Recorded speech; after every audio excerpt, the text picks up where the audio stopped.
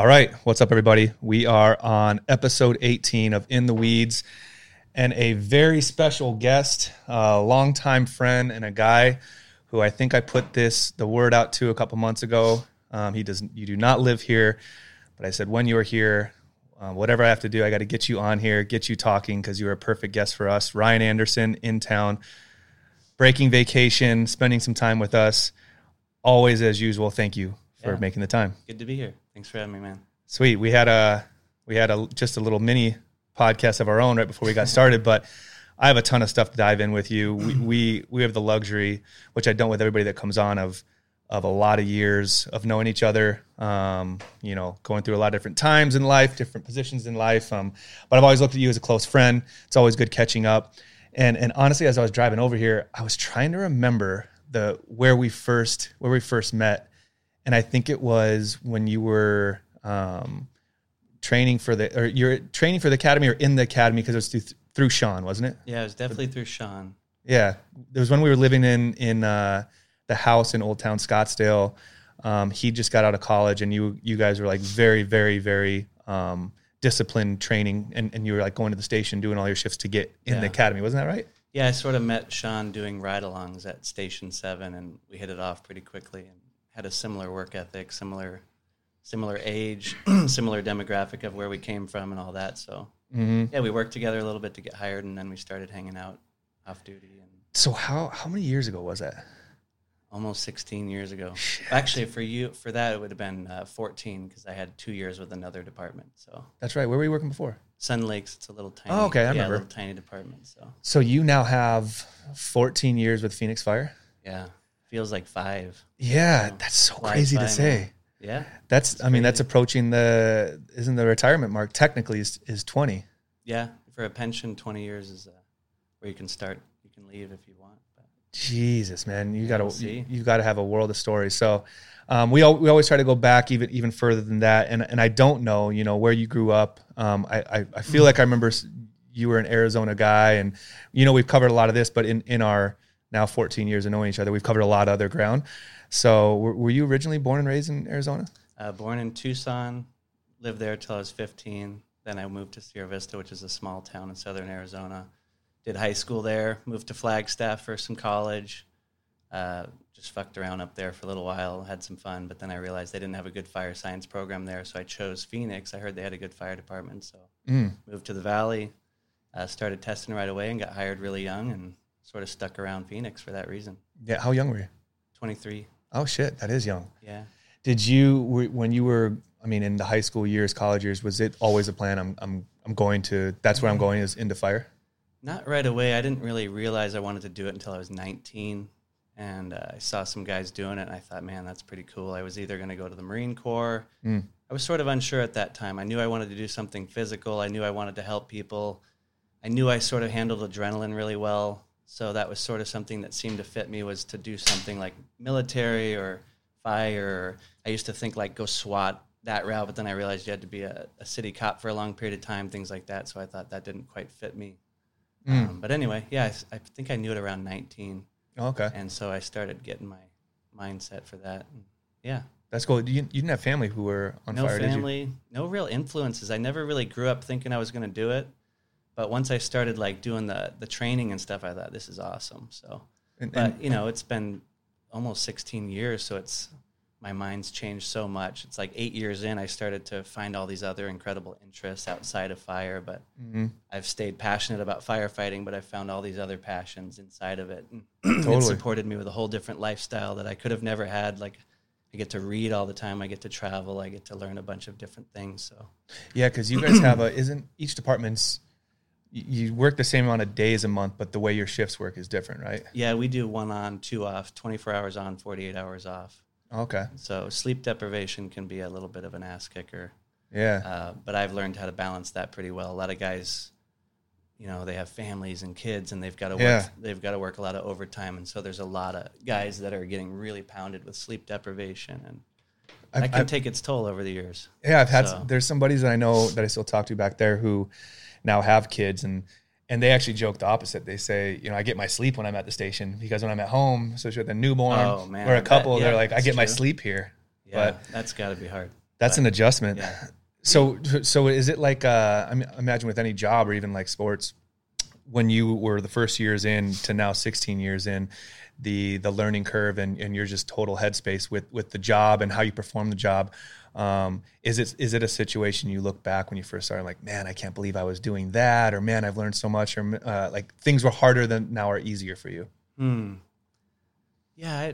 Let's see. I don't know. It seems like the most thing that I can say when you say that, it's like, I think I didn't know what I was getting myself into. And I don't think most people do. Like I didn't do very many ride-alongs. So I didn't know I was going to see a bunch of trauma. And I didn't know I was going to see a bunch of, babies being killed, or, you see so much crazy stuff that you don't realize what you're getting yourself into at 19 years old. Yeah. So you learn how to deal with that, and you learn how to cope with that. And everybody has their different ways and different tools that they use. And throughout the years, I found different ways to cope with that in a pretty healthy, balanced way. And I think that's helped me to be healthy, happy, balanced, strong, capable of serving. Totally. All that stuff. And mental health became a pretty acute awareness of mine about 5, 6, 7 years in. You start to see guys and you start to get to know them because you spend a third of your life with them. And you start to see that mental health isn't only the thing that you do most for service. Like the people we go on, it's a huge mental health crisis out there, whether it be addiction to drugs or all those things stem from mental health issues in our country. And there's an obvious epidemic, but the people you work with too have their own issues. There's a lot of guys on the job that have to, they don't have the tools or techniques to deal with that in a healthy way maybe. And so I came aware of that pretty quickly, and I started to go, man, I better take care of myself and learn how to stay healthy over the years. And that's become something I've been somewhat passionate about, So mental health, balance, staying fit for service type stuff. And it's all mental, physical, spiritual stuff. And it all sort of encompasses being able to add value to the community or to the people around you and to your friends. Totally. Not sort of getting eaten alive by the mental stress of the job. And it's not just that job. I'm not a victim of it, but there's obvious stressors with that job and with many other jobs out there. Yeah, it's really interesting because a couple episodes ago we had a guy on who he did a charity run across the country, and he was raising money for military veteran suicide awareness. And we were talking, I actually brought up the fact that I found a weird similarity that he was saying just that. He's like, a lot of these young kids who are going over to war, 19, 20, 21-year-olds, they're not prepared for it. And I even said too, man, I'm 35. I wouldn't be prepared right now either. Right. I don't think there is an age that you're prepared. Until you actually go, then that's when you really can start your preparing. But he was trying to shed a little bit more light behind creating more of a mandatory process for like discharging them when they get back. And I feel like there's similarities with military and the fire department that you can definitely chime in and tell me otherwise. That there's almost like a bravado with the military that when I come back, like, I'll just muscle through it. Like even if I have some demons going on, I'll just muscle through it. And if I do anything that's that's considered like therapy or psychology or that, well, that's for sissies, like that type of talk. Where these kids are, and he on his run, he stopped in Texas and he spoke with a mom who her son came back and he killed himself. He was young and he saw a lot of shit over, and I think it was Iraq or somewhere, and just couldn't cope with it coming back, but never really had that outlet. And I said something along the lines to him, I'm like, well, George, I think there's other industries and careers who would probably benefit from having some sort of, if the word's mandatory, if that's even right, because that sounds a little intimidating to someone taking it on, but where it's part of the job is, you just to check in. Just to check in where you are, because I feel like that's hard if you have a family and wife and kids. You don't really bring a lot of that home to wife and kids, because that's a part of the job that, it kind of is close to you, and sharing that with a wife or kids, that's intense. But I think it would do, I want to say we even talked about this when I was in town last year, and we were talking over the bar at the bar crawl. And I said, I feel like that would be such a great, if there's one person I could pin that would be a great person to kind of spearhead, that would be you, because you've gotten a grasp over your mental health better than most people, firefighter or not firefighter, that I would say the majority case of guys who are in your profession are the opposite, right? Yeah, I think that a lot of the military guys, did you ever read the book Tribe by Sebastian Junger? It's an interesting book, but it's a small little read, and it talks a lot about, he would go into these war zones as a photographer, a videographer, and he'd sort of film some famous documentaries that are out there on these crazy war zones. And he would talk about the post-traumatic stress for these guys when they would come back and go home to their wives and their families. And a lot of the stress actually ends up being from trying to integrate back into a supposed normal culture, and not being able to relate to those people because they're complaining about the Wi-Fi or the temperature of the room or whatever, because they live in this sort of, illusionary bubble that's not real, this temporary little safe space throughout time and space of history that is very temporary. History is filled with blood and terrible things. And these guys go to these war zones and they feel the most alive that they've ever felt. They have this camaraderie, they have meaning, they're sort of fighting this, this battle.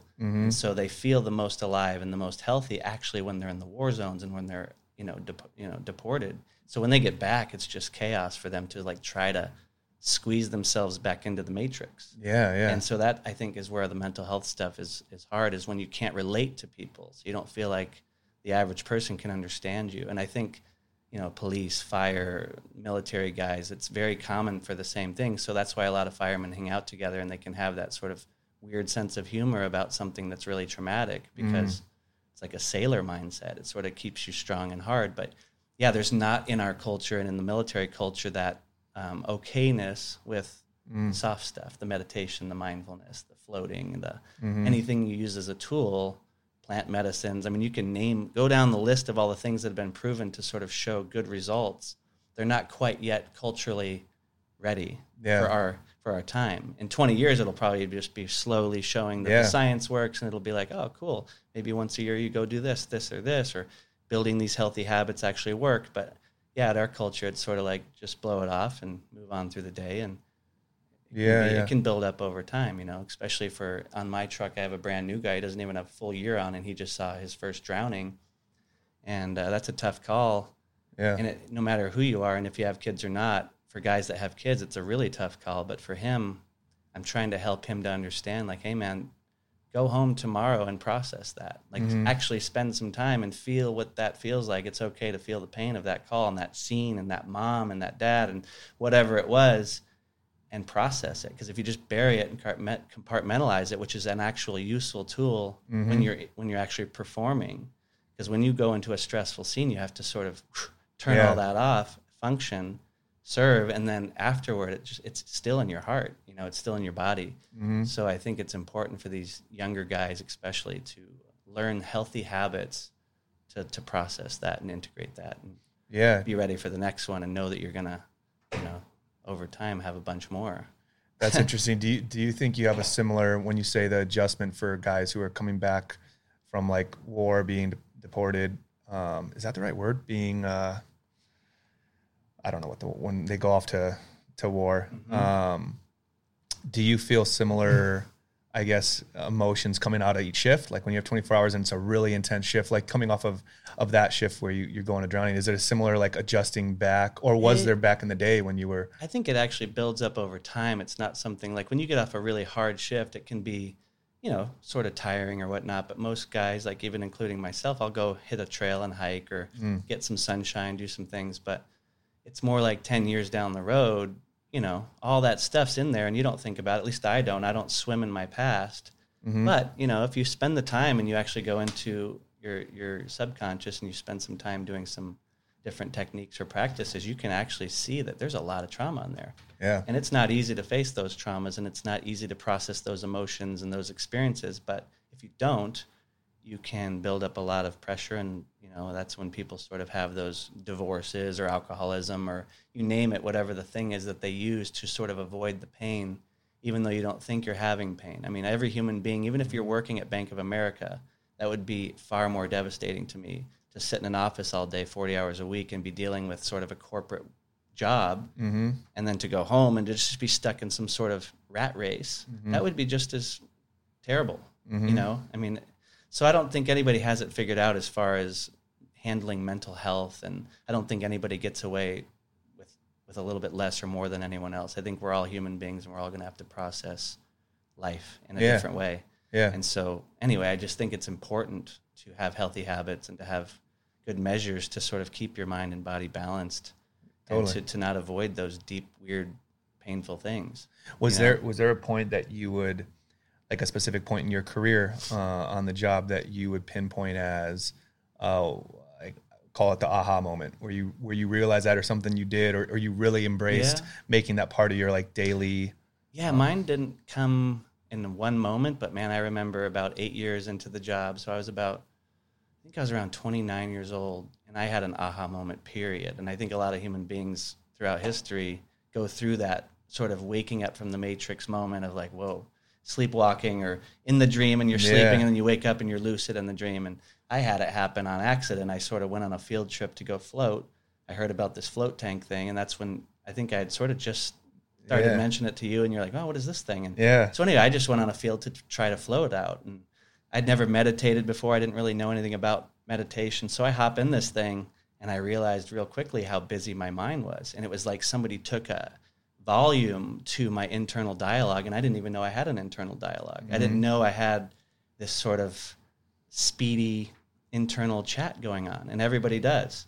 So for the first time in my life, I was like, whoa, man, I'm busy in here, and I need to get out of here. It's uncomfortable. And so I sat through it, and I got out of there, and I had a whole bunch to write down because I'm like, this was interesting. So I went back, and I would even question myself driving to that place. I'd be like, what the fuck am I doing driving to this float center, paying money to lay in some bubble?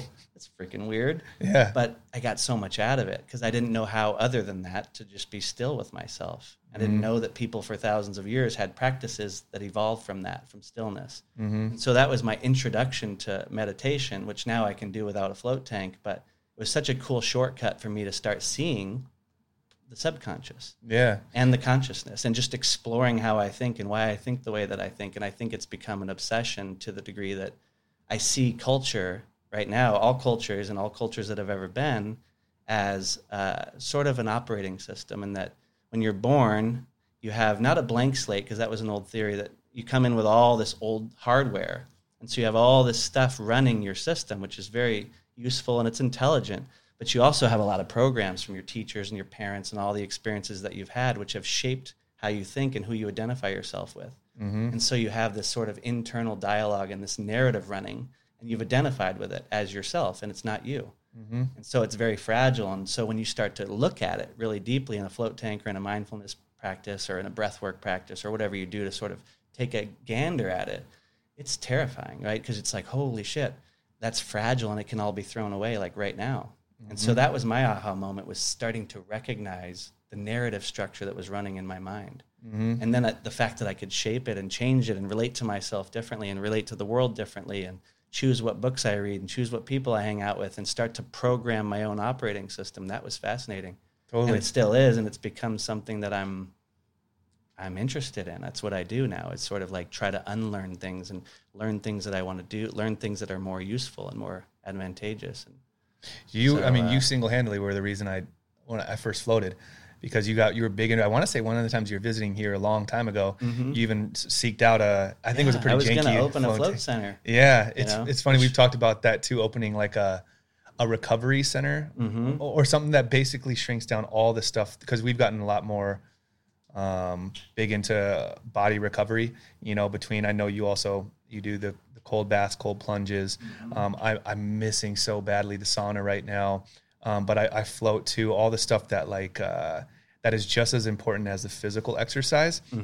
Like, man, what if there was a place where I could pay a membership and I can go in, I could sit in the jacuzzi, pop right out, then I could go over here, get a pulse treatment, then I could pop out. I would that'd be my Saturday night. I'd be like, do it once a week. I'll be back in a couple hours and I'm going to go. Almost like the Wii Spa in LA, something like that, but with more things that we're talking about. Yeah, and I think it's becoming a lot more popular. But going off what you're saying too is, because I'm so big on, I feel like when we were kids, it was when we were absolutely the freest, and for a lot of reasons. And I actually was just reading something the other day that pointed out, well, a big part of it too is, as a kid, you're not thinking about your future. Like right now we stress about our future, but then the equal stressor and the anxiety driver is we think about our past. So you're doing both. When you're a kid, you were thinking about what time recess was. You were thinking about so you were free in that space. But then a couple of years ago, I was writing about this, and I said, I also think that we're this kid on this playground and we have our walls being built by the people around us. Yeah. Our parents build certain walls and they're doing their best job, but they also have some outdated or like their traditional mindset of what you should and should not do. Yep. Your teachers are, your peers are, and sooner than later. And I was writing this specifically because I felt like I was at a point where I felt very free. I'm an entrepreneur, what I was doing. But I felt like all I was doing was expanding the walls, instead of like breaking them down. I was like, okay, now I have a bigger box to play in. Like, no, I want to break the walls down. And we've had conversations about this now. And I'm like, I want to question everything that was taught to me as traditional, the right thing to do. Not to be like, hey, I'm not cynical, but I also think there's so many things out there that are traditionally taught to us limited that are belief system. Yeah, and they're so outdated or weren't challenged or even thought through.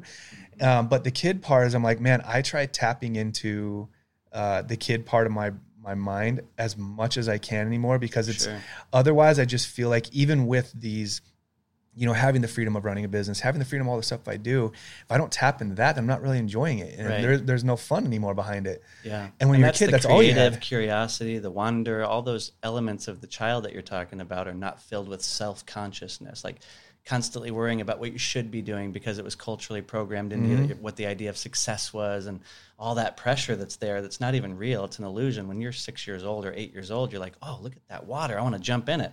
They're immediately in the environment. They're in the present moment. You're not thinking forward. You're not thinking backward. You're just raw right here. And that's the existential truth about the nature of reality. Right here, right now, the whole thing's filled with infinite intelligence. I mean, we don't know what the hell's going on here. No one does. And you're just living right in the middle of it. Your lungs work, your brain works. You didn't do anything about that. And it's all happening. And you're in the middle of this sort of ecosystem that's been flying around the sun. And I mean, it's pretty interesting. But I like what you say about the child thing, because one thing that I try to do now is cultivate a beginner mindset, because that's what the child is. It's sort of like this beginner, this humility of like, I want to learn. I want to explore. I don't know anything.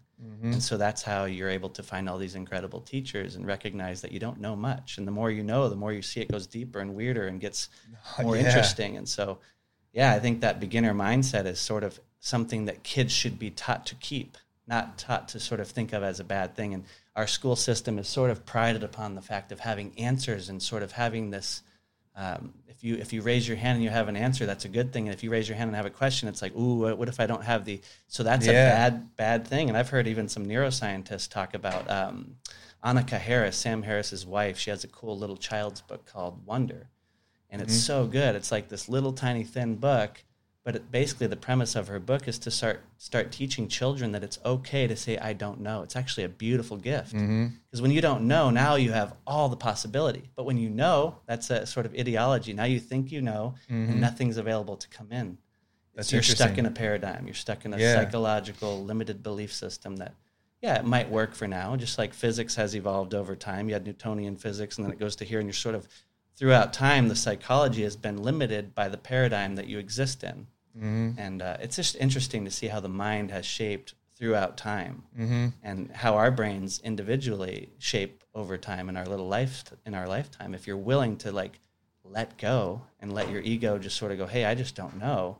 Some of these things my parents taught me work, and some are just not right? And they did their best. I'm not blaming them, and I'm not a victim of that. But just like if you teach your kids something right now, you'd hope that they don't cling to it forever, because we're idiots, we're all trying to figure it out. Nobody knows what's going on here. So I'd want my kid to think like, I don't know, I'm not real sure. Let me be healthily skeptical about the world around me and interrogate it and try to find out more about it. Not trying to find the end all answer, but just trying to seek to understand more about the nature of reality. And so I think just exploring and being curious is actually medicine. Totally. It's a medicinal feeling to be curious and to have that awe. To read a new book and to go, holy shit, I never heard of that, and now you have this, somebody tilts your head up and you have this new perceptual field, and it goes on forever, and that's just one direction. And every person you talk to can point your head in a different perceptual direction, and it's infinite. Totally. Yeah. That's really funny. I mean, I have a few different things that rattled through from what you said, but I was having this conversation with some other guys about always wanting to learn, and I think that there's a value, whether it's at the place you work at, whether it's in a relationship, whether with your friendships, the one thing that'll keep pushing you forward is feeling like you're making progress or you're learning. And in here too, like, you can promotion anybody you want, or you can propose to someone in a relationship, but if you don't feel like you're learning from that person or progressing, eventually it's gonna spill over. You'll fall off. Right. And now switching gears on what you said about, like the mental intelligence and all that, and the crazy fucking powers of our brain that I don't think I'll ever fully understand, which is why I keep chasing it. Mm-hmm. Is I was having a conversation with one of our partners over at the restaurant, and I've grown to be more empathetic to people's situation. He's a father, he's married, 2 kids, totally different from sun up to sundown than me. Mm-hmm. And it took a while to really understand that, put myself in their shoes. And he's also just by nature, it's a good quality, a worrier. Did you say what? A worrier. Worrier. I think you said warrior. A worrier. It comes from a good place. Mm-hmm. And we've had other people too who like, you probably dealt with people who like, they deal with anxiety, which is a form of worrying. Mm-hmm. And I was telling him, and I said, me learning this was so beneficial, is, you can put your body in the same physical state if you were just thinking about a potential outcome. So like I used to do this all the time. Like, what if this happened down the road? And now I'm living in that state. And the relevant example was him. And a girl I was talking to recently said she was in fear that during the pandemic, she was going to get her salary cut 50%. And she was freaking out, like having anxiety this now. I'm like, but it hasn't happened yet. Right. And I'm jumping conversation because it was different with him than with her. But I'm like, I bet you've been carrying that fear and anxiety around, and it hasn't even happened. Mm-hmm. Like I used to do that to the point where dis-ease. Yeah, and it's not even real. And I used to carry it around because there's always constant worry and concerns with our business, and as it grows, those will never end. Right. But I used to leave this, and I'd be sitting in front of my ex at the time. And I wouldn't be there because all I would be thinking about is the potential. And 99.9% of the time, it never actually happened. It's like, I forget what the quote is, but most 90% of the problems that exist are just in your head. They're not real. Mm-hmm. Yeah. So how much of our dis-ease, our physical and psychological dis-ease, is actually a narrative that's running, and it's fake. It's not even real, and it hasn't even happened. Yeah. So you're relating to the future-oriented world, and you're never present, and you're never able to truly enjoy it, and you're sort of, your body's in a toxic state because you're kicking off all these toxic hormones. Yeah. So I think a lot of physical disease is a manifestation of psychological dis-ease with reality, or dis-ease with the possibility that it could all go wrong tomorrow. Mm-hmm. And that's not healthy, obviously, but it's good to be aware of it. And I think that's what mindfulness is, or awareness is. And it's not some woo-woo sit on a yoga mat and just stare at your navel all day. It's more like you can do it while you're driving. You can do it while you're hiking. You can just start to pay attention to whether or not you're actually there. Mm-hmm. You're chopping vegetables. Are you really there? Are you thinking about some possible outcome that could ruin your life? Totally. Or are you in the shower and are you actually feeling the water coming down on you and you're there and it's like, wow, life is quite real. It's pretty amazing. And then if you actually start to cultivate a habit of gratitude, which I actually think is the ultimate medicine for human beings. I don't know, for myself it works, and I think for anyone it could possibly be. I don't see why it wouldn't work, and it's sort of been proven to shape your neurochemistry immediately, is to just think of things that are so amazing right now. Mm-hmm. Your brain's working, your lungs work, mm-hmm. You have food, shelter, water. You live in the best time through human history as far as survival goes, and you could start counting for the rest of eternity all the things that have gone right. And the fact that you're alive and aware at all in the middle of time and space is a gift. Mm-hmm. And so you start to cultivate this habit of looking for what is already right instead of looking and scraping the universe for what's going wrong or what could go wrong. Yeah, you're right. And I think immediately you take a deep breath and you think of how lucky you are and how grateful you are. Your whole state shifts. Mm-hmm. And so I have a 10-minute morning gratitude breathwork practice that's just incredible. Mm-hmm. And you start your day feeling really healthy.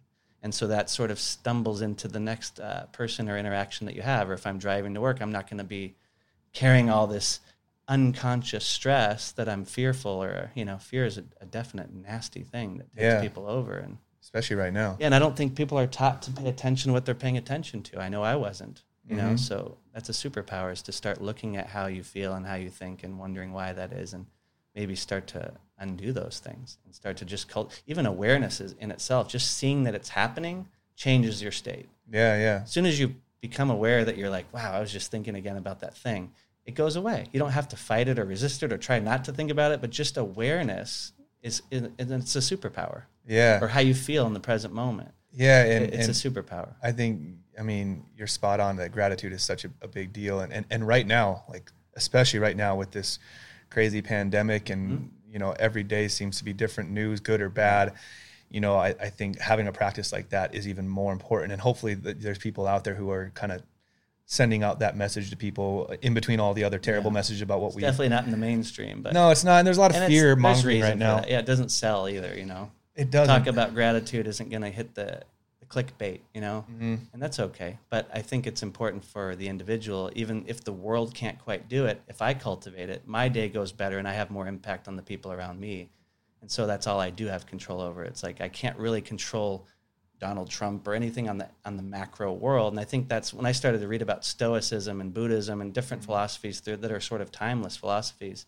A lot of them are just talking about focusing on what you do have control on and letting go of anything that's outside of your ability to have any impact on. And a lot of it's how you think and how you feel right now, and how you treat your friends and how you treat your boss and how you treat the people that you run on at work. Or it's really a micro, like everybody wants to change the world, but nobody actually wants to change themselves. And that's the hardest thing to change. It's hard to manage this crazy little complex monkey. Yeah. It's hard to manage the psychology of yourself. And if you can do it, the better off you are doing it for yourself, the more you're able to have an impact on the people around you and do your job better and be more creative and all those other things that sort of are the byproduct of doing the self work. Yeah. It's not a selfish thing. It's actually doing it so that you can have a better impact, Yeah, and I think what definitely falls into this category, and it's a gratitude practice, is I used to be really guilty of, I think it's just common nature for you to always be pursuing the things that you don't have. Right. And you could that could be just called goals. Like goals are things you don't have yet or accomplishments you haven't like that accomplished desire, yet. That dissatisfaction or. Yeah. So there's a combination of that. And then also too, it can be multiplied when you lose something that you did have, whether it be like a relationship, whether it be a job or a promotion or a job that you're going after. And I used to dwell on both. I don't know which one more than the other. One is like these goals, I'm chasing them, but I was so like head down chasing them that I was removed from what I had right now. And I was so, I don't know, I wasn't unhappy, but I was unsatisfied because I'm like, I don't have it yet. So I'm not satisfied. But then on the reverse, and then you get it and you're still not satisfied because you set new ones, next thing. which is an okay practice. But if I don't center and have gratitude for what I do have, I was missing over like, Pete, you live in San Diego, California. Right. You have this, you have the freedom to walk out of your house and I could walk to the beach if I want. Like people fucking dream of that. All those little things that I'm like, but I was only chasing the one-dimensional piece. And then on top of it, when you have something happen, like, okay, you lose a relationship. Then you sulk on that. Right. Where it was a big pivot for me. It was, when I lose something like that, that's even more reason to 10 minutes of gratitude a day should go to an hour. Meaning I need to lean more on, okay, what do I still have though? Because I know there's still a lot I might have lost. And it's not to overlook, like you should have the emotion of feeling sadness and mourn if you need to, but you should also not completely cannibalize like gratitude and what you have. And I was doing that, like, oh, poor me. And you'd sulk over, I lost this, whatever that this was. I'm like, if I do this, I can then be happy. Or if I lose this, it's going to cause me to not be happy. Instead of like, actually, joy is coming first. And from a joyful state that you can cultivate right here, you'll actually create better outcomes. You'll have a better business. You'll have a better life. You'll have better relationships. So I can see that being it's not just Pete, it's everybody. That's a human condition that's gone on through time. That's why I think the root of the problem in Buddhism is said to be the root of the evil is desire. And it's not that desire should be considered evil. It's just this idea that it's perpetually running you, like this constant, like I'm dissatisfied, I'm not content. And actually, when you start to realize, I know you do this, you feel content. Oh, it's so nice. And then your dinner with your girlfriend goes a lot better, or that next job opportunity or whatever you're trying to do, that next negotiation is a lot better when you're not thinking about it could possibly go wrong or I could lose everything I have. So I think desire can be a real problem if you don't just start to pay attention to this underlying need for more. Yeah. And I think it also, you said something along the lines, and I couldn't agree more. And I have these conversations with I have a 14-year-old and 7-year-old niece that I think it's so critical they understand this is where their attention is and their awareness, like on the now, because I have to be disciplined in the fact that there's so many things that I could be sitting, which is why I love this so much, is all we're sitting right now is talking about the conversation at hand and where it goes. But the majority of times when you're sitting across from someone or someone's, and it's a pet peeve of mine, it's a pet peeve I've grown to just accept, but we can be in another place when we're sitting right in front of each other. Right. And it's a pet peeve with my nieces, especially because I'm like, if they do this now, well, how are they going to socialize when they're my age or getting older? And examples would be like, if you have a phone, now all of a sudden we're here, but you're in wherever that place is that person you're looking at and commenting on. And I would do that to the same degree when I was chasing these goals or reluctant on the stuff that I lost, is I was starting to realize, like, man, I'm forgetting certain memories or time I spent with someone because when I was with them, they remembered vividly. And I'd have people be like, Pete, remember that one time? But I think it's because my mind, I was off thinking about so many, like, whatever the case it was. Sure. And it was almost starting to get a point where I was like a little worried, like, dude, why don't I remember that? And he does or she does. And I came to realize, I'm like, it's because I'm letting the hamster wheel just keep spinning, as opposed to not even in your awareness at the time that you're doing it. Yeah. And think about how many distractions there are that we have now. It's out of control that we don't even know. And these poor kids aren't being taught how to use the supercomputer in their pocket that is, so crazy how powerful it is. And there's companies out there that actually are incentivized to capture their attention for money. And so it's not like they're victims of it, but they sort of are going to be, just like there was an obesity epidemic and we saw what happened with the food chain being completely industrialized, and you saw the sugar and the diabetics and all the stuff. Well, then, 10 years later, you look back and you get this new healthy generation where they're like, I'm keto, I'm this, I'm that. Well, with the cell phone thing, in 20 years, we're going to look back as a smartphone in your pocket, having access to everything and everyone at all times. Beautiful superpower, but also completely devastating to the attention and to the ability for a kid to be present and have a life and a normal interaction with a human being. And they're constantly socially comparing themselves. And there's all this depression and anxiety and all the byproducts in the negative way. And the people that build these platforms won't even allow their children to use these things, but yet they're selling them and they're promoting them. And so it's, you ever read any of Naval Harari's book, Sapiens? He wrote Homo Deus. He talks a lot about cell phones and technology and how it shapes our brains, and how basically human beings, we think we have a lot of free will, and we want to have a lot of free will because obviously that is where you can make your decisions from. And it's an empowering feeling to think that you actually control who you are and how you think and what you do. But 90% of who you are and what you do is not in your control. It's in the hands of these big corporations that are manipulating you for, quick dopamine hits of a next like button. Totally. Yeah. And so there's all this subconscious programming, and most kids are not aware of it at all. And then if you're not aware of it, you're just basically in a matrix. And it's not good. It's very dangerous, and it sort of creates a potential for a lot of other problems that can be talked about. But it's a huge, that'd be a whole different conversation. I agree. And I've always had just this big concern with, I think it impacts people our ages, but I'm just so concerned for the generation below. And I'm not anti-technology. Like, I appreciate the fact that they're going to be so much more technology sound than us. So we weren't as stuck on it from the early age. Yeah. And I think I'm glad. Me too. Because I also, like, how I learned to socialize has been what's gotten me where I am now. Creating those relationships and learning to socialize is so important. That's what I worry about. And not being addicted to that thing to the extreme level that they might be at 14, 15, 16. And they're still wrapping their heads around emotions. They're still understanding, like, you hear, like, she's got a breakup with, for starters, she's dating a boy, and they break up, and they have that, their heart's broken. They're still learning what that is, that feeling of it. Sure. And I had this conversation with my sister, because I'm like, Lynn, the extent of what we had to worry about our emotions flaring was, if you went to school and a boy said to you, I'm talking to my sister, said, you're ugly, or your shirt's ugly, or whatever, that fucked with you. And you carry that with you for a while.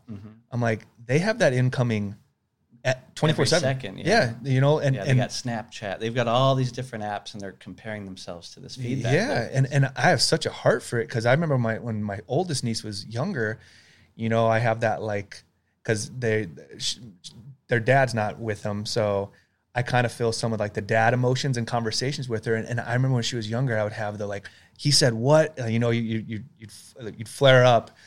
But now I'm hearing the conversations of what's being done on, like, the social platforms. I'm like, well, that's completely, I'd have no control over that. Sure. But I understand, because I see in you that this is completely flip-flopping you every single day, and you're not yet prepared to handle that. You're not at all prepared to handle it. Developed yet. Yeah. That's tough, man. Yeah, and I think that there's a time and place for that. But I even said to my sister, I'm like, dude, I give you so much credit as a single mom, because raising someone right now, you're not the cool mom, and you want to be the cool mom, if you completely strip them of that, you know. And right now you're the outlier if you don't have a phone. Sure. You're the outlier if you don't have a profile on that. But I said, Lynn, who's going to be the real outlier down the road? Right. You know, and I think finding that balance, which takes a whole lot more time, but I'm really interested to see how that generation, I don't know what they call that generation. Yeah, there's a bunch of names There's so many different generations and 2-year periods because technology is exponential now. So it used to be 10 years, you'd have a generation. Now it's 2. Yeah. And you call them all something else because they're all being born into it at an exponential curve. So if you get a smartphone at 8 versus someone who got it at 14, your brain develops completely different. But, you know, learning how to interact with it is the goal, and learning to have, you know, it's a super tool. And our tools are double-edged swords, so we can use them for the good. And I think there's going to be a lot of smarter kids that can build multi-billion-dollar companies and have an impact on 1 million people or 1 billion people from their basement.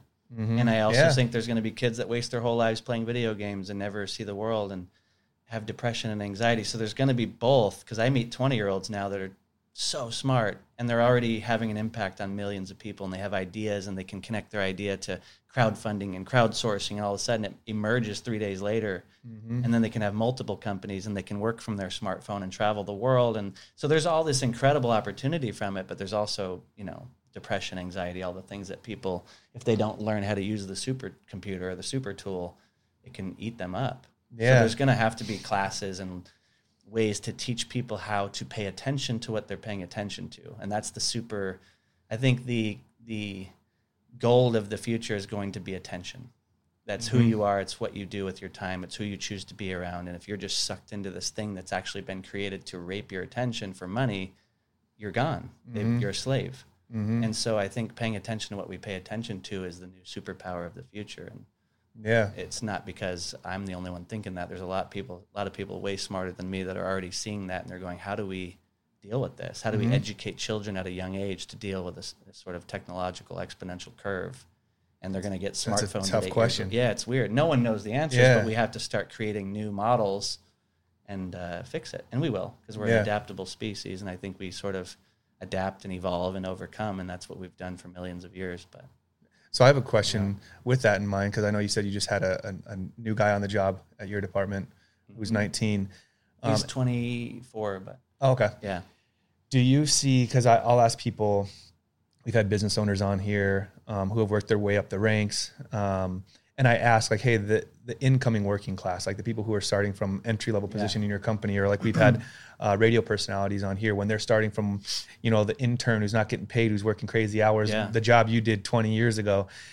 I ask them, do you see a difference in their work ethic, their values, like their drive, what they're doing? Because it was really cool to be able to be friends and even roommates with 3 different, Sean, as he went through academy, and then he got on, because for arguably your first year, roughly, you're a booter and you're the bottom of the totem pole.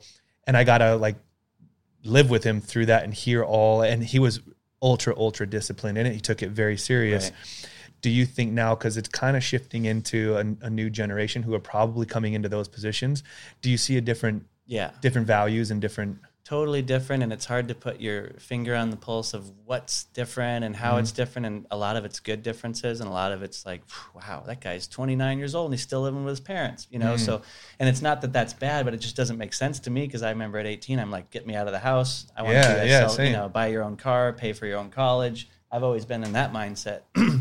And I've always had a pretty good work ethic, and like Sean, I was busting my ass, and I was like, when I was on probation, I was trying to be the best booter and all that stuff. And I do think that there's, you know, a different generation coming on. It's not that all of them are like that. You see new guys that are just like we were back then, if not even better, harder worker, in better shape. They eat better. They eat cleaner. There's a lot of discipline in there. And then there's some guys that are softer, and they want, you know, they want to be rewarded for everything.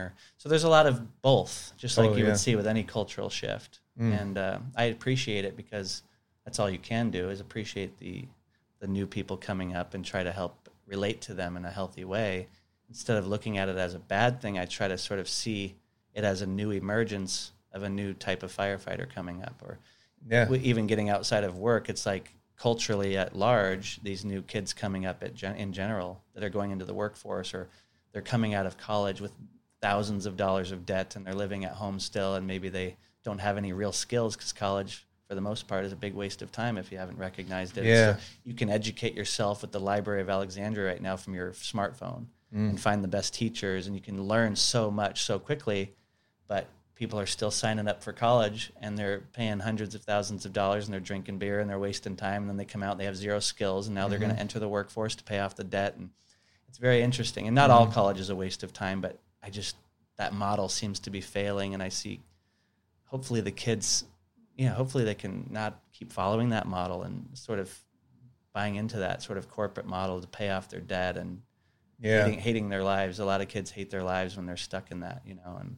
you can learn so much right now. You can travel, you can learn new cultures, you can get on the internet, and if you're curious and you truly want to learn, you can listen to any podcast, read any book by the best people that have ever written about the subject matter. And so this is the best time to be alive, to build your brain and to learn new skills. And I don't think a lot of kids have done that because there's all this pressure to go to college and to be doing something. And when you're young, you have all that pressure of like, what should I do with my life? And if you say you're going to college, stresses off you because people are like, oh, good for you. Absolutely. Now you don't have to have an answer. Yeah. But if you say, actually, I don't know what the hell I want to do with my life, that's actually a really healthy answer, because you shouldn't know what you want to do with your life. You're 19. Maybe you should go to Europe for a month. Maybe you should get, wash some dishes and learn a new language while you're there. Learn how to make some pizzas while you're there. Come back and learn some different skills. And I just feel like there's too much pressure to go to school. And, and then people sign up for some subject that they don't really truly care about. And 4 years later, they come out of school and like, what the fuck did I learn? Yeah. So I see that as more of an issue. Yeah. I have a very similar opinion on that would probably cause colleges. A lot of stuff, some emotions with a lot of people because they went to college and went that route. But college is a giant scam. Yeah, but the amount of money for the little bit that you get out of it, unless you're going to be a surgeon, or there's certain things, of course, you need it. But for the average degree, you're just jumping through hoops and learning how to be a good slave. Well, no, I agree with you. And coming from someone who went to college, right, and I have the same opinion, as I think this falls in the category of what I said before. Is I'm really on a mission right now to challenge traditions and what's traditionally taught to us. Right. And you're right. Like if you had, after you walked the graduation at high school, if you said, "Oh, I'm going to college I went to Arizona State," people are like, "Good for you." People you felt accomplished. They thought you were accomplished. And that was success. Stress is off your back. You're doing the right thing. Yeah, and then you have the similar questions as you're walking down the graduation of college. What are you gonna do? And that career, which I recruited right out of my last semester in college. Like, oh, I got a job with such and such company. It's in my major. It's got a salary. It's got benefits. Right. That reached success. Yeah. Is looking back now, I feel it's almost like a feeling of taboo to say it was a waste.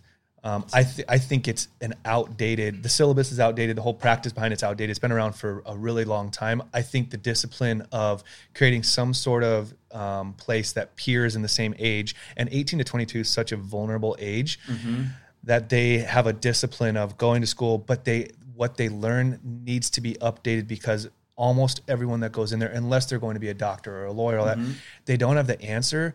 So why do we keep spitting out the same education at them or classes at them, and you go in and sign up? This is hilarious. When I signed up for my first semester of classes, I was still in high school, went to the whole orientation.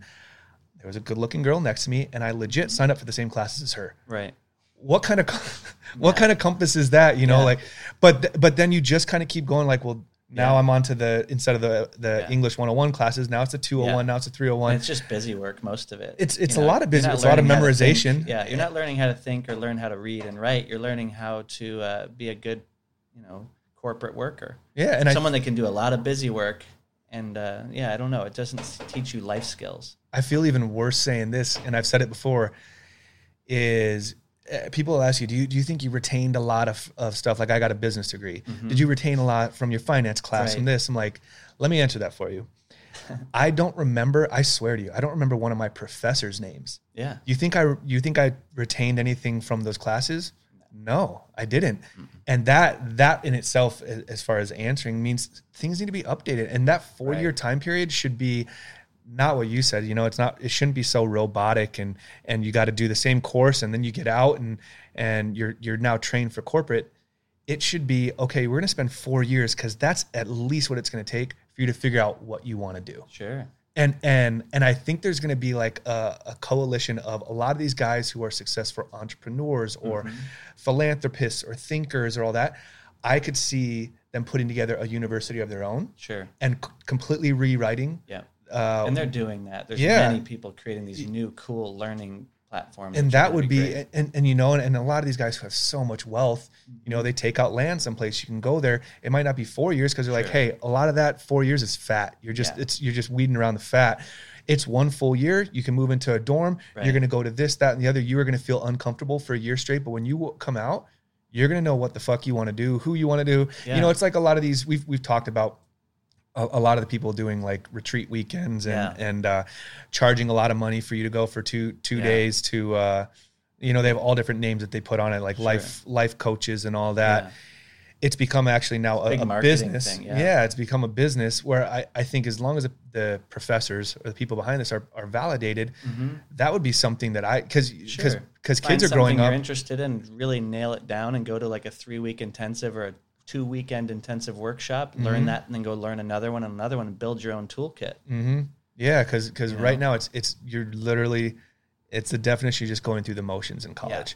You know, and for a while after I defended it, I'm like, okay, no, but if I didn't go to college, 18 to 22, I'd have been pretty reckless. Yeah. And then I contradict myself. I'm like, well, you were pretty reckless in college anyway. It's just you were staying on the hamster wheel and kept going.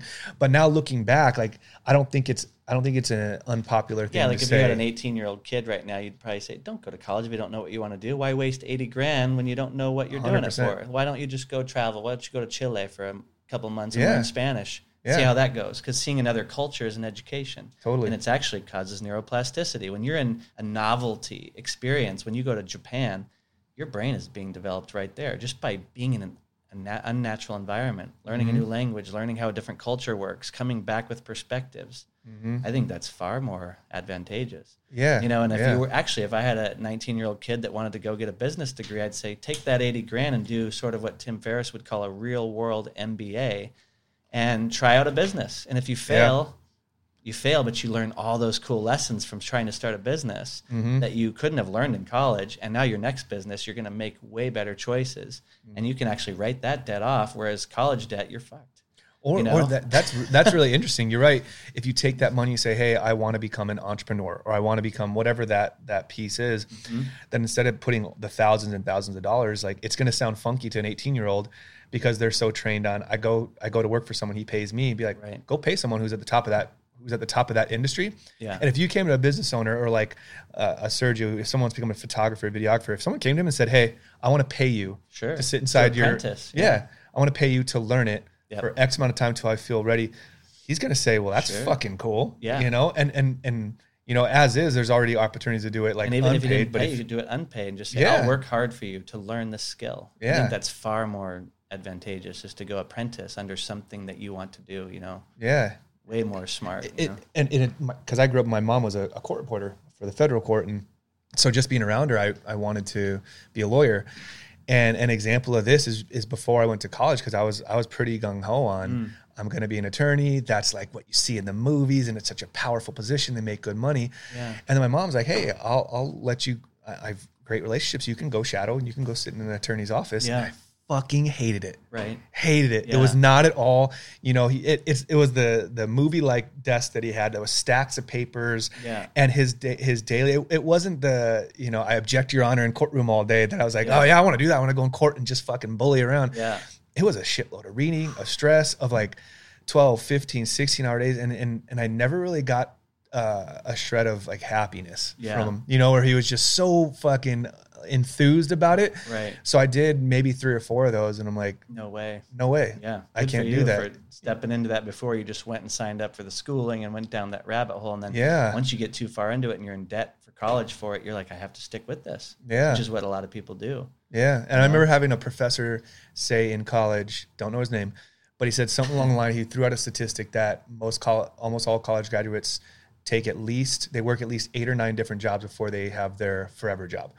But he was saying in a negative connotation. He was like, you need to prepare, you need to have this so you don't have to be another statistic. And at the time I'm like, yeah, I don't want to do that. Like that's terrible. But now it's the reverse. I'm like, that's right. You should taste everything. Get a little taste of this. Like you should experience 8 or 9 at minimum to figure out. And I think the majority of your 20s should honestly just be touching and feeling everything. Go touch and feel everything. Don't get too attached to anything. Have an open mind. And if you're okay, you're young enough, you don't have any dependence or reliabilities yet. Right. you can just walk away from it. Yeah. Walk away from it, and I maybe think that's... learn a bunch of different skills and learn how to think so that you're sort of useful, and maybe you have many different jobs for many different people and you don't work a 40-hour work week. A lot of the kids in the future might have a skill set and an ability to serve someone like you for about 4 hours a week, and it's worth X amount of dollars, and he does that for 17 other people, or he does something for you that he can't do for the guy up the street, but the guy up the street, he does something completely different. So they might have a different way of thinking completely about the way that work looks. Like the 40-hour work week seems to be not useful anymore in a lot of ways for a lot of companies. And even during this COVID time, we're starting to see how many will never go back to having their employees go back to a 40-hour office job because they can do it from home. Yeah. And maybe they don't need to work 40 hours because they're happier surfing half the day and they're more creative if they have that free time instead of just sitting there like a drone for the last 4 hours of their day. Totally. Yeah. So I just don't see that those 40-hour work weeks are going to exist for too much longer for too many companies. That's just an old dead model too from the industrial model. Yeah, and the work week and the working style, especially coming out of this remote pandemic, like our working model is going to change significantly too. And the reason I asked too, because I have had some direct experience when I say about the new younger working class, because we have younger, not kids, but the kids that come in here.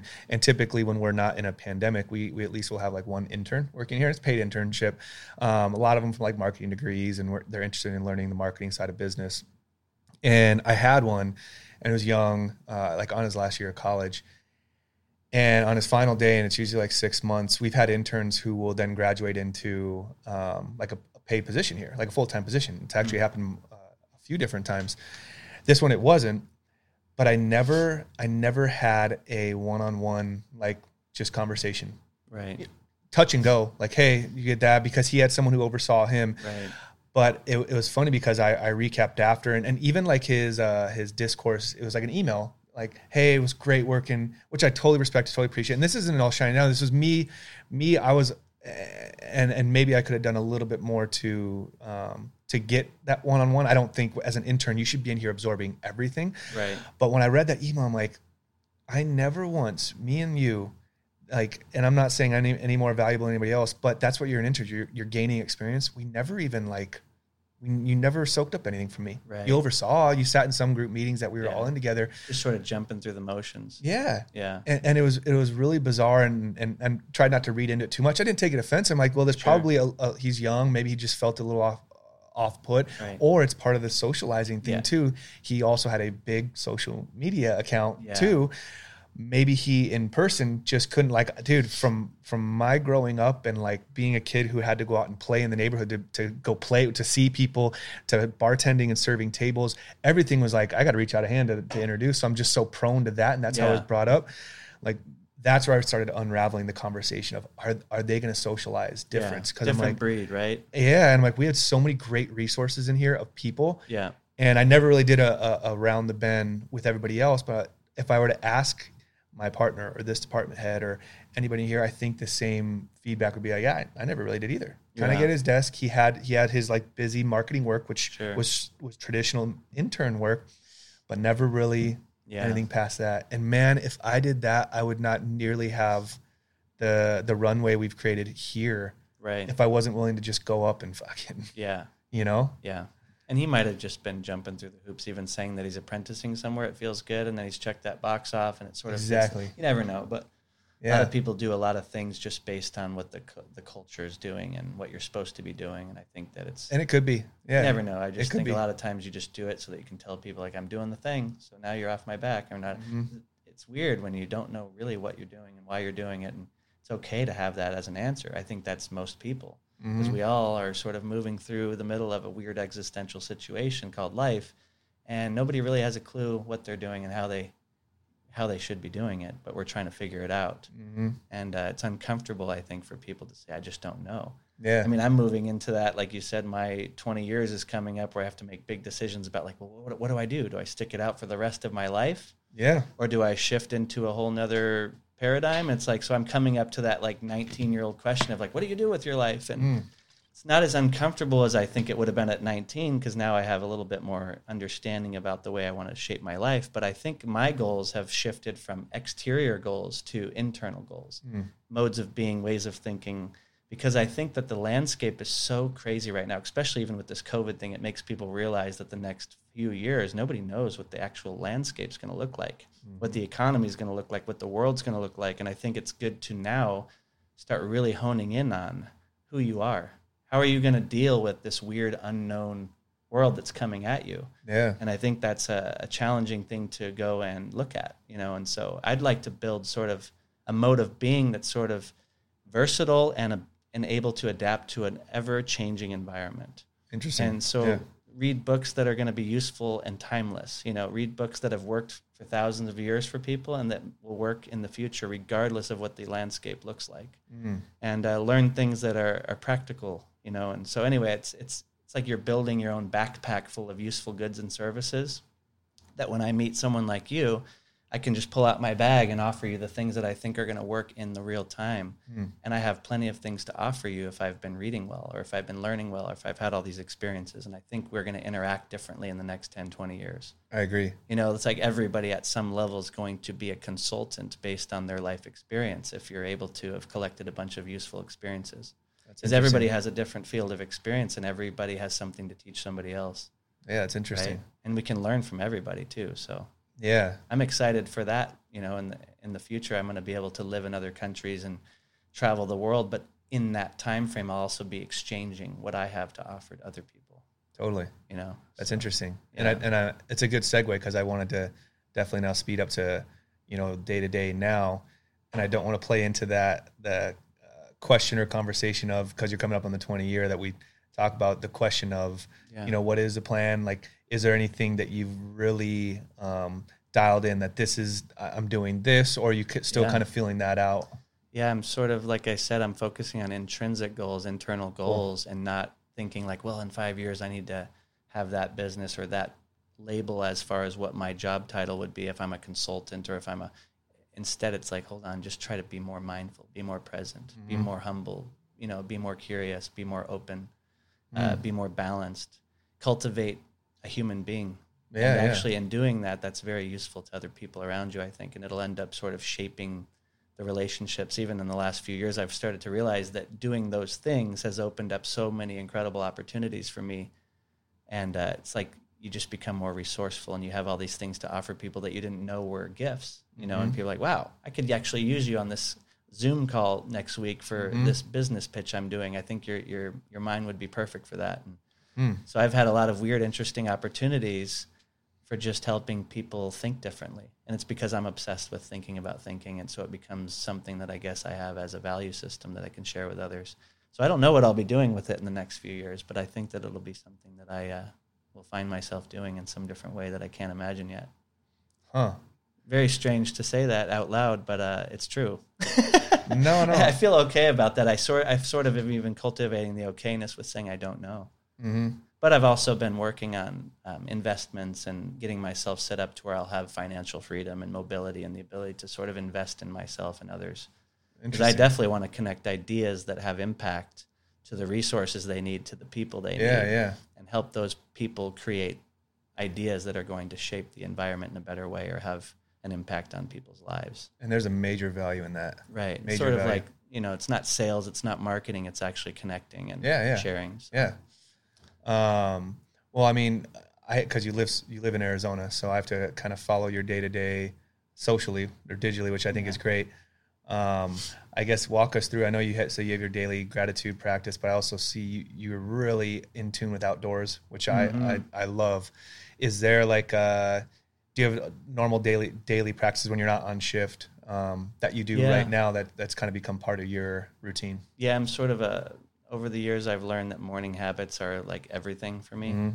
And so, but with my schedule being 24 on, 48 off, I have 20 days a month that I have the exact same morning rituals, which I can go through. But then the other day where I'm coming off shift, it's sort of, you don't know what calls you're going to get. You don't know when you'll be off. Sure. It's sort of, I leave that day to be like, go with it, be present with it, and find your time to do your practices throughout that day. They can be somewhat consistent, but the 20 days a month that I have sort of control over my morning, I wake up, brush my teeth, drink a huge glass of like this sort of hydrating. I do like a bunch of lemon juice and I put sea salt, little apple cider vinegar. I slam this huge hydration. Yeah. I just have to do that. We were just talking about this. Yeah. These minerals. But anyway, I slam this huge thing of water down, and then I go do a bunch of breath work. I throw my mat down, and I've been doing Wim Hof's method for about 4 years every single day. That's just practical for me. And I've gone down the rabbit hole of learning a bunch of different breathing techniques like pranayama stuff. But I stick to his for the morning ritual just because it sort of energizes and it's good. It takes about 20 minutes. Do some mobility stuff on the mat, and then I usually make some coffee. I do my reading, and then I'm off to work.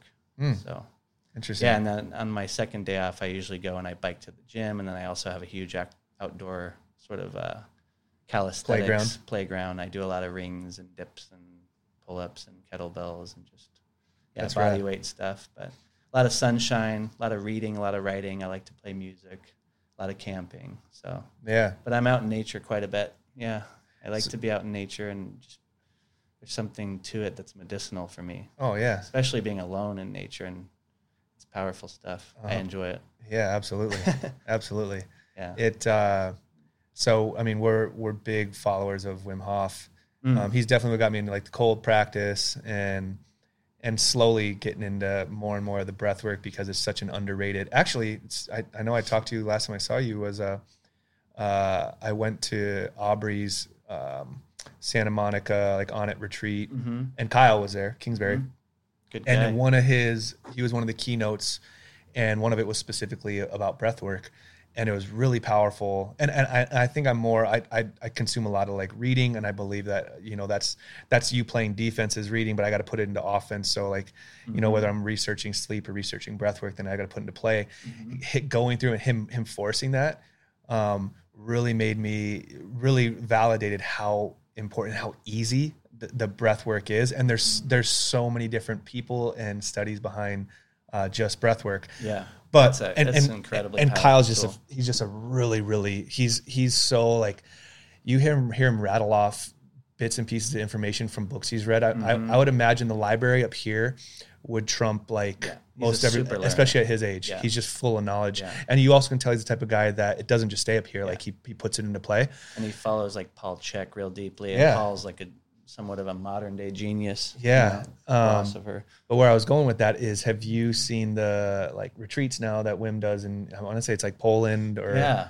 I've seen a few people go over there and do that. I'd love to do that someday. Going to the top of the mountain? Yeah. My friend Mike actually did that. He's in Phoenix and runs a bunch of breathwork workshops. And what do you say? Has a cool center called Optimize Me, and they do the ice baths and saunas, and he's got a cool little business built around that, but he loved it. Yeah. Before this all happened, we said, okay. And I think Sean actually follows Wim too. And I want to say he does it. He had a conference here. He'll come to the States, and he did something in San Jose, and then randomly a venue that we work with here. It was unannounced, like there's no public tickets sold. I think he was just brought on by an internal company that he was speaking at here. But at San Jose conference, it wasn't really like we've talked. It wasn't really I already played through my head the type of people and model that it's in. I've been to these conferences before, even though at the end, part of it that you pay for is you get an ice bath. I'm like, I get an ice bath every day. But his trip out there and going to the top of the mountain, for me, that's more of a challenge than anything, and something that like I think would put into play all of the stuff that we do on a daily basis. But we said before all this happened, and I'll be curious to see if he still keeps those in motion coming out of quarantine, because we can't even travel over there. But we were committed to, hey, we're gonna go do that. We're gonna climb the mountain. It'd be really cool. Yeah. I think Wim too is the true yogi. Like he went and learned Sanskrit to learn yoga. He traveled the world. I mean, he's put his body and mind to this extreme test, like a David Goggins kind of guy, but for all his stuff. And I think I don't necessarily want to go to that extreme, but I'm so thankful for teachers like him that do the practical work. They're not philosophizing it. They're doing it. They're embodying it. He's full of raw energy. I mean, that first interview I saw him on Rogan, number 712, I've shared it with thousands of people. It's potent. He's sitting there, and it's like, this guy is authentic, and he's done the work. And then you look at his track record, and you're going, wow, he's been injected with endotoxins, and he can change his immune system. Like, I didn't know you could do that. Yeah. He's showing every human being that we're capable of using our mind and our bodies to, be happy, healthy, strong. And it's cool stuff, man. And I think he sort of bridged the gap between the West took yoga and they turned it into this big sort of, thing. And it's good. I'm glad that everybody has it now, because yoga is incredible. But I think Wim does a good job of bridging the gap between the average everyday person. I can share that with firemen, Yeah. Whereas if I brought a bunch of firemen down to a Kundalini class, I'd be like, this is bullshit. But you do Kundalini for an hour and it is hyper prime. I mean, you can really, or like I've done a bunch of holotropic breath work that Stanislav Grof created, and that's powerful stuff. Mm-hmm. Breath work is a rabbit hole. Yeah. It's probably the most potent thing that you can do as far as changing your state. Alchemy, just changing your mind and your state. I mean, I do the 6 deep breaths all the time just to reset my system. I do breathing techniques at night to slow the system down. When I'm going to a fire, I'm doing, like different box breath work techniques. I like to show the new guys, like, if you control your breath, you control your mind. And if you control your mind, you have more control over your environment. And so when you go into a really crazy, chaotic scene and there's bodies laying everywhere or whatever, a fire, it's almost like a video game where your mind, you have all this adrenaline, all this energy, but you can manage it with your breath. Mm-hmm. And we're carrying an air pack, so if you don't manage your breath, you run out of your air and you're overworking and you're not managing your system right. So I didn't know these things when I was first getting hired, but now it's nice to sort of share with the new guys on the way to the call. Slow down. Because when you slow down, you make less mistakes, you see bigger picture, you have more of an impact. And that sort of trickles into all things in life. It's not something that's just on the fire ground. It's like everything. Because I'm sure most of those guys, if you put your ear to their chest, their breathing is just, and they're getting, and a lot of guys lose it, like they start flipping boxes open and just getting chaotic. And what I've realized pretty early on by seeing really good mentors was that calm is contagious and chaos is contagious. And so your energy controls the scene. And so if you're calm and you're sort of even light about it, it keeps everybody calm, and then everybody can do a really good job. Whereas if you're flipping around and you're yelling, everybody starts flipping around. It's very contagious. So I think that that's something I saw early on, both sides of it. And I went, I don't want to do that, and I do want to do that. And so I try my best to be a good example on chaotic calls. And it does show, too. Like guys say, man, I like the way you handled that. Yeah. And then they can know that they can do that, It's kind of like the parent when their if the parent freaks out, how the kid reacts is going to be completely different. Not comparing a firefighter new on the job to a kid, but it's contagious. Yep. It's really contagious. It is contagious, yeah. So. That's interesting. Well, I think one of the main ending questions we always finish with is, I think we got a good lift under the hood on, what got you where you are now. And I think, modestly, I could sit here and talk for hours. But in order to round the bend, we always try to ask each person that comes on, because they all have a different background story, what they've gone through to get to where they're at now, is if there's someone out there listening or watching who is just getting started, whether it's a guy who's just getting started on the job or whatever they're pursuing or considering school, like, they're coming out of high school, what is your cliff note advice for someone like that, as far as not making irrational decisions, not falling into some of the pitfalls that we talked about?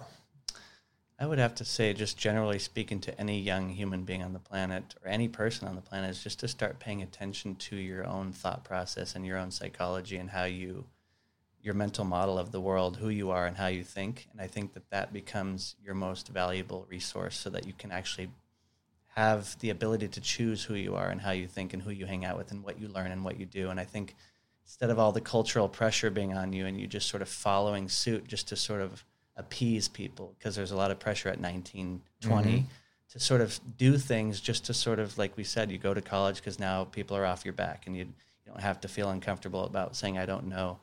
So I think just learning how to push all that caring about what people think off to the side and start focusing in on, like, who am I? What do I really want to do for this short little blip of time on the planet? How do I really want to think? And when I look back at my life, do I really think I'd regret doing that, or would I regret more not doing that? So just starting to pay attention to, like, how you think. I think that's something I wish I had known when I was 19, that I could even do that. I don't think I ever even knew that you could do that. I don't think I knew that you could actually look at your own software program and throw a bunch of it in the garbage and take on a bunch of new software. And I think also just gratitude. I think that if you can cultivate gratitude and a beginner mindset, those are two superpowers. Gratitude alleviates a lot of disease in the body and the mind. You start to focus on what's already good, what's already happening, how lucky you are. It's an amazing medicine.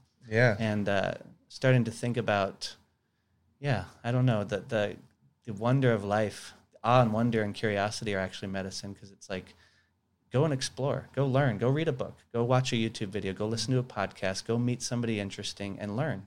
And if you just did that while you were alive, if you just learn and stay open and have that beginner mindset, I think you lived a successful, good life, because in learning all that, you're going to have so much more to offer. I think I told you I started listening to Wayne Dyer last year, and he said something great that was, have a mind that's open to everything and attached to nothing, something along those lines. That's from Buddhism, right? It's like non-attachment. And I got on like a 6 month, just he was all I was listening to. I don't remember how I got He's awesome. connected with him, but a big question, you know, just hearing what you said, and even, and I think this is maybe something that you fell into when you were that just getting started firefighter, or something you see now. Do you think that there's part of them that there is a reputation, and it's a really great reputation that firefighters have? You know, they are public servants. They are revered as like the top of the top as far as like the general public goes. You're saving people. You're here to protect people. But there's also like a certain reputation, and maybe even a stereotype that comes with the job.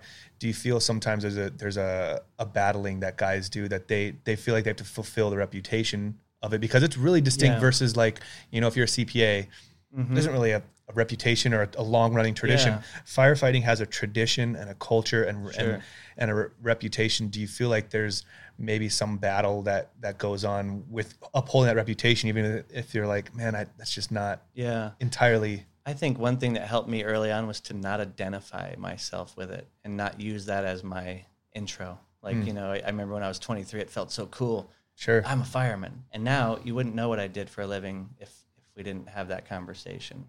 And it's not that I'm not proud of it and that I'm thankful for it. And it's actually provided me such an amazing life. And I'm so grateful that I did it. I didn't really choose it. It sort of chose me in some weird way. But I think clinging to the identity of being anything that you identify with can actually cause more harm than good. You know, identify with being a human being on a planet in the middle of time and space. And to me, identify more with that. Like, wow, I'm sort of a visitor here for a short period of time. Instead of like, I'm a this, and I'm so much more than a fireman. You know, I'm a human being. And it's something that's helpful. I don't think it's good to identify with it, because then you are trying to uphold this thing that's built upon a bunch of other people. And reputation is somewhat important, but it's mostly built around what people think of you. And what people think of you is not within your control, and nor should it be something that you care too much about. And so I think it's better to focus on your character and who you actually are. And people are going to like you and dislike you. My friend Howard told me, like, some people are going to stick to you like a duck on a June bug, is what he said. And I'm like, what do you mean by that? He goes, just some people are going to just be very attracted to your energy and who you are, and some people are going to think you're awful. He goes, who gives a shit? Do what you love. Stick to your path, you know. Stay honest with yourself. Stay humble. And so there's like certain things that I would rather identify with, and it's modes of being. And it's like, imagine who you'd want to be in the future. And it's not like a person on the planet that's a certain job. It's more like a mode of being. It's a character. It's a characteristic. It's an energetic thing. And so I don't identify as a fireman. It's a part of what I do, and I'm so grateful for it, but I don't bring it up in conversation at a party or something. It's definitely not there. And you just wouldn't know I did it. If you came into my house, you wouldn't see a bunch of stuff around my house. And that's, some guys do, and I think that's great, but I haven't had to deal with that too much, and I think it's helped me along the way.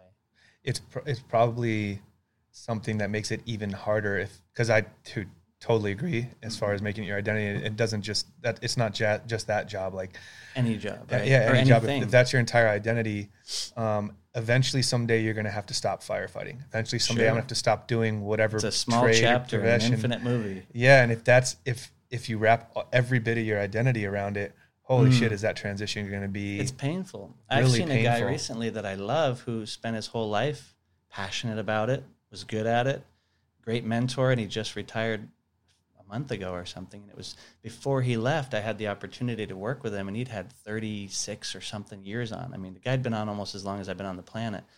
And it was becoming very scary for him to leave. And that's happened to so many guys. And I saw that pretty early on, where I'm like, wow, if you don't cultivate hobbies and other things and other interests and start thinking about who you actually are outside of this, it's going to be painful someday when you lose it. And I actually thought I was going to lose it with 8 years on because I hurt my back really bad. I was told I was going to need surgery. I was told I may not be able to do the job. I was told I may not be able to lift weights anymore, all this stuff. So I thought, shit, what am I going to do? Yeah. And thankfully I found a way to cultivate healing and health and get myself right. And it taught me, it was a great teacher, but that was a good wake-up call for me to realize, like, don't make that all your eggs in one basket. That is not who you are. That's just one tiny thing. Totally. And so anyway, I don't think it's healthy to identify with too much. Yeah, I agree, man. You got anything else over there that you wanted to inject in? Sorry, man. I started asking questions. I mean, we'd be here for another 5 hours. So, yeah. Well, hey, man. It's been fun, man. Thanks for taking time out of the vacation. I know you probably would be walking on the beach right now, but this was awesome. It's exactly what I expected. Dude, there's nothing better than having a podcast that just runs itself. Where like my hands are literally off the wheel. It's my first one, so yeah, it's a pleasure. Broke you in. Awesome. Appreciate it, Pete. All right, everybody. You know where to find this, intheweeds.com. Go on there, subscribe, and thanks for tuning in.